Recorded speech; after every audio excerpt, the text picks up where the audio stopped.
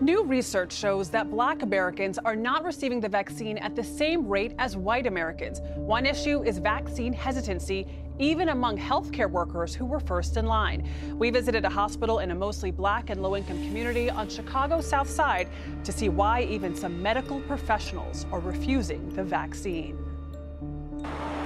Chicago's New Roseland Community Hospital is waging a war against COVID in a zip code with one of the city's worst death rates. I'm ready. All right. Though victory is in sight with a vaccine, so far 73% of staff here have declined it, like Rhonda Jones, a registered nurse. It came out just a little bit too fast for me. Even though the country's top medical professionals are saying it's safe and that it's built on decades of research. We only know what's being told. We just don't know. If you didn't make it yourself, if you didn't cook it yourself, if you didn't do it yourself, you just don't know.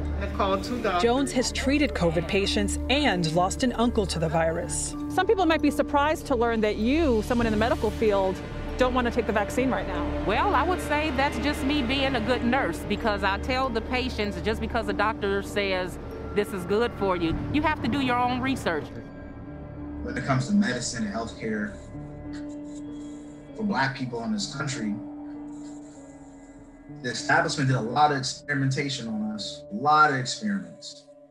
Going back to education, there's so many of these stories and different things of where they have taken Black people and used them as guinea pigs for different things and operated on them and basically used them as like a corpse, if you will. But we don't really learn about all that stuff in history. That's not readily known knowledge to most people. So there has been a long-standing history of the medical community mistreating Black people. They're recently finding journals and notes from doctors from the 1800s and how they accounted the tests and consider Blackless animals, and they don't think we recognize or perceive pain. You know, my wife works in healthcare, and one thing she talks about a lot is that there's this, not a rumor, there's a presupposition that Black people have higher pain tolerances. And so they will let us suffer more when we're in pain. They won't give us the right dosage of drugs a lot of times to help us mitigate our pain. It's a shocking confrontation between a patient and an ER doctor. I'm sorry, sir, you were the least sick of all the people who are here who are dying. The hapless patient is 20-year-old college athlete Samuel Bardwell, who collapsed at basketball practice with an anxiety attack. He tells the doctor he can't breathe. He can't inhale. Wow, he must be dead. Are you dead, sir? I don't understand. You are breathing just fine. Dr. Beth Keegstra was working at a hospital emergency room near San Jose, California. She thinks Bardwell just wants to get drugs. So you need narcotics? Is that what you need? Did I say any narcotics? I just need pain reliever and anxiety medication because I'm in pain and I have anxiety. And I said nothing about narcotics. One of the first incidences that I was exposed to about medical malpractice in our community was through who is called, quote, the father of gynecology, J. Miriam Sims. He was a doctor in the 1800s who performed many procedures on slave women with no anesthesia.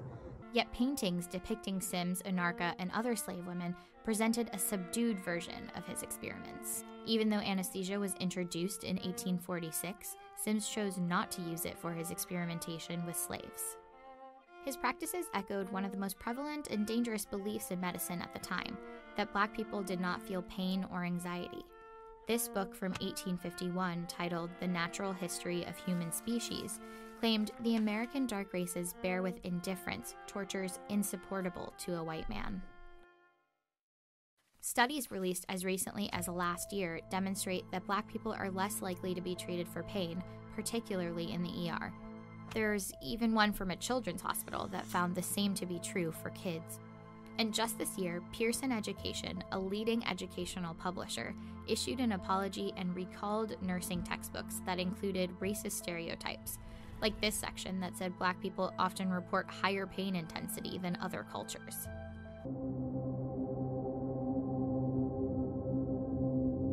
This is how Black people get killed. When you send them home, and they don't know how to fight for themselves. I had to talk to somebody maybe the media, somebody, to let people know how I'm being treated up in this place.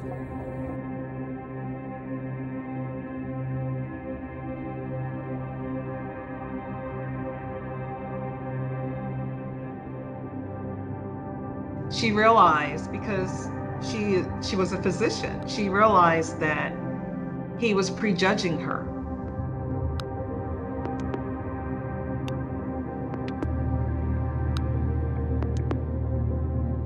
He made me feel like I was a drug addict, and he knew I was a physician. I don't take narcotics. I was hurting.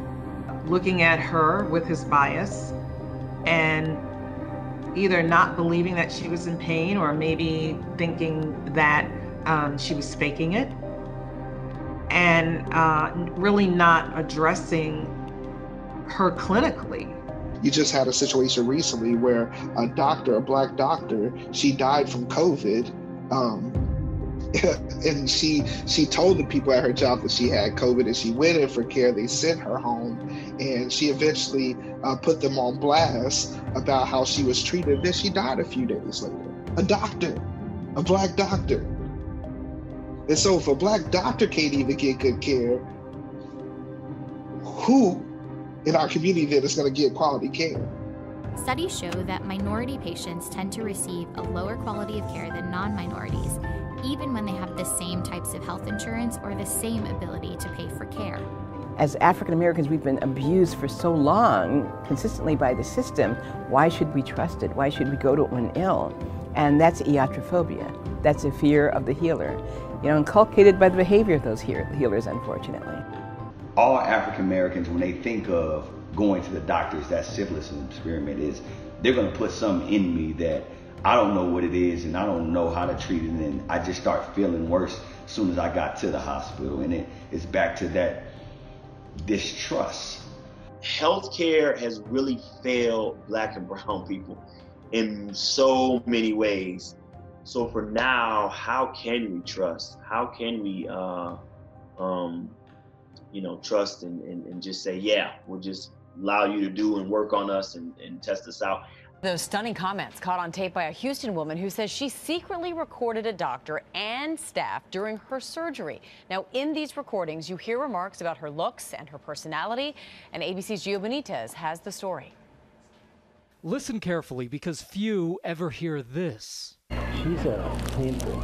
Secret recordings a patient says she made from the operating room. Ethel Easter says she hid a recorder in her hair extensions before going under the knife for a hernia operation. Easter says the hospital workers made disparaging comments about her body. I was appalled, I was distraught, I was violated, thinking that I'm lying there naked after the surgery, and they have me still uncovered talking over my body like this. And listen to this. Precious, yes. This is Precious over here, saying hi to Precious over there. Easter considered that to be a reference to the main character in the movie Precious. It was racially profiling me, yes. I was offended by it. Easter says she decided to secretly record her surgery after a tense meeting with the doctor. We said some choice words to us in the clinic when we didn't book her case within 2 weeks. Including, I'm going to call a lawyer and file a complaint. Go ahead.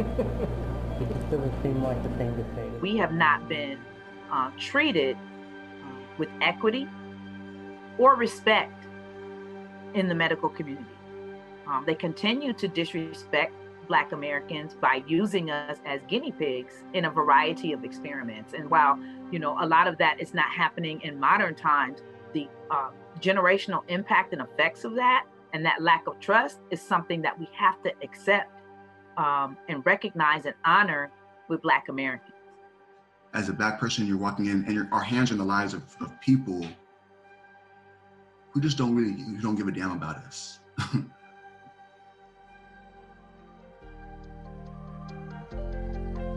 And it goes on into the healthcare system. When you go to the doctor and you on Medicaid, they treat you less than. What I've heard a lot is, oh, Black people can't read the paperwork. That's why they don't want to fill it out. They don't want to, they give you a stack of papers. Like, oh, the Black, they can't read, they can't talk. And We don't understand what they're saying, and a lot of the people are already stressed in their personal lives, and they come to the hospital and nobody understands them.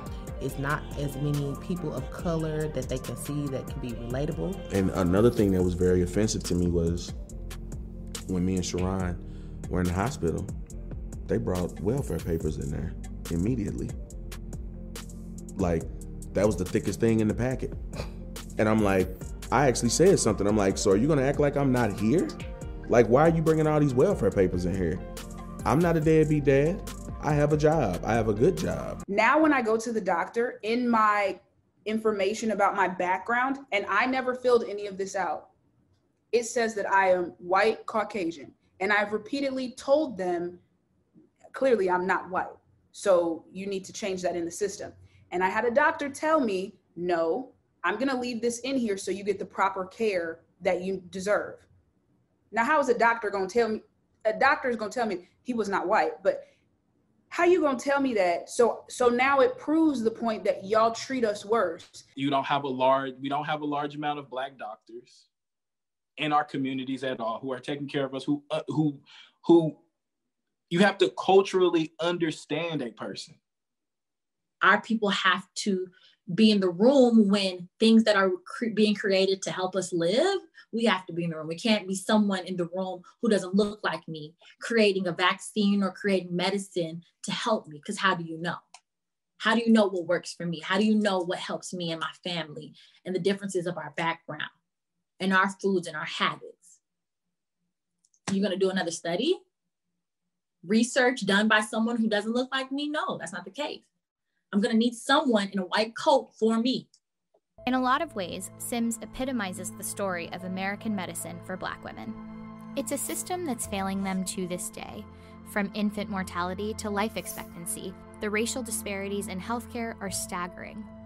The gulf between Black and white might be widest when we look at maternal mortality, with Black women 3 to 4 times more likely to die in connection with pregnancy or birth than white women. And that divide can be traced back to doctors like Sims, who contributed to a long, largely overlooked history of institutional racism in medicine. Studies have shown that when a Black mother has a Black or minority doctor, her mortality rate and her baby's mortality rate is cut in half. Dr. Carla and Rob Robinson, both inner-city Chicagoans turned Charlotteans, have more than 15 years of medical experience contributing to the small group of Black practicing physicians in the country.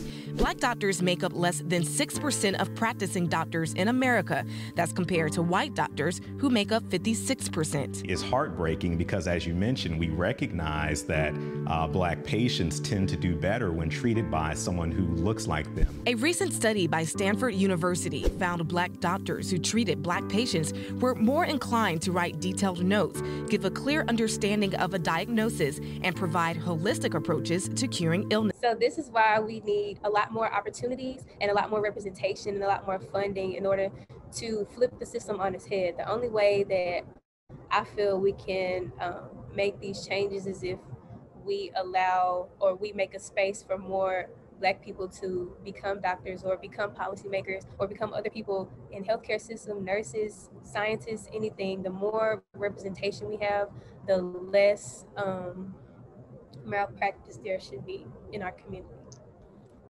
My grandmother tells a story of hospitals in her day. One of barriers, one of trauma, one of fear. When we are sick, she pulls remedies from a tattered notebook, recipes passed through generations of those misunderstood by the world around them. She ensures this cold, this ache, this fever will break by morning. All we need is this prayer, this herb, this belief that better days are coming. She doesn't speak of bad health. She says with stern eyes, only speak life, a lesson, a warning, and a hope in one. Packaged words birthed from a time when healthcare didn't look like help for us. I feel this chill down my spine when I am ill, when my only option left is a doctor's office or the never-ending maze of a hospital. The fear that there will be assumptions about who I am, that things will be ignored like culture and beliefs, that I won't be heard, that history repeats itself. Fear that these hallways will be the same broken roads instead of bridges to new understanding.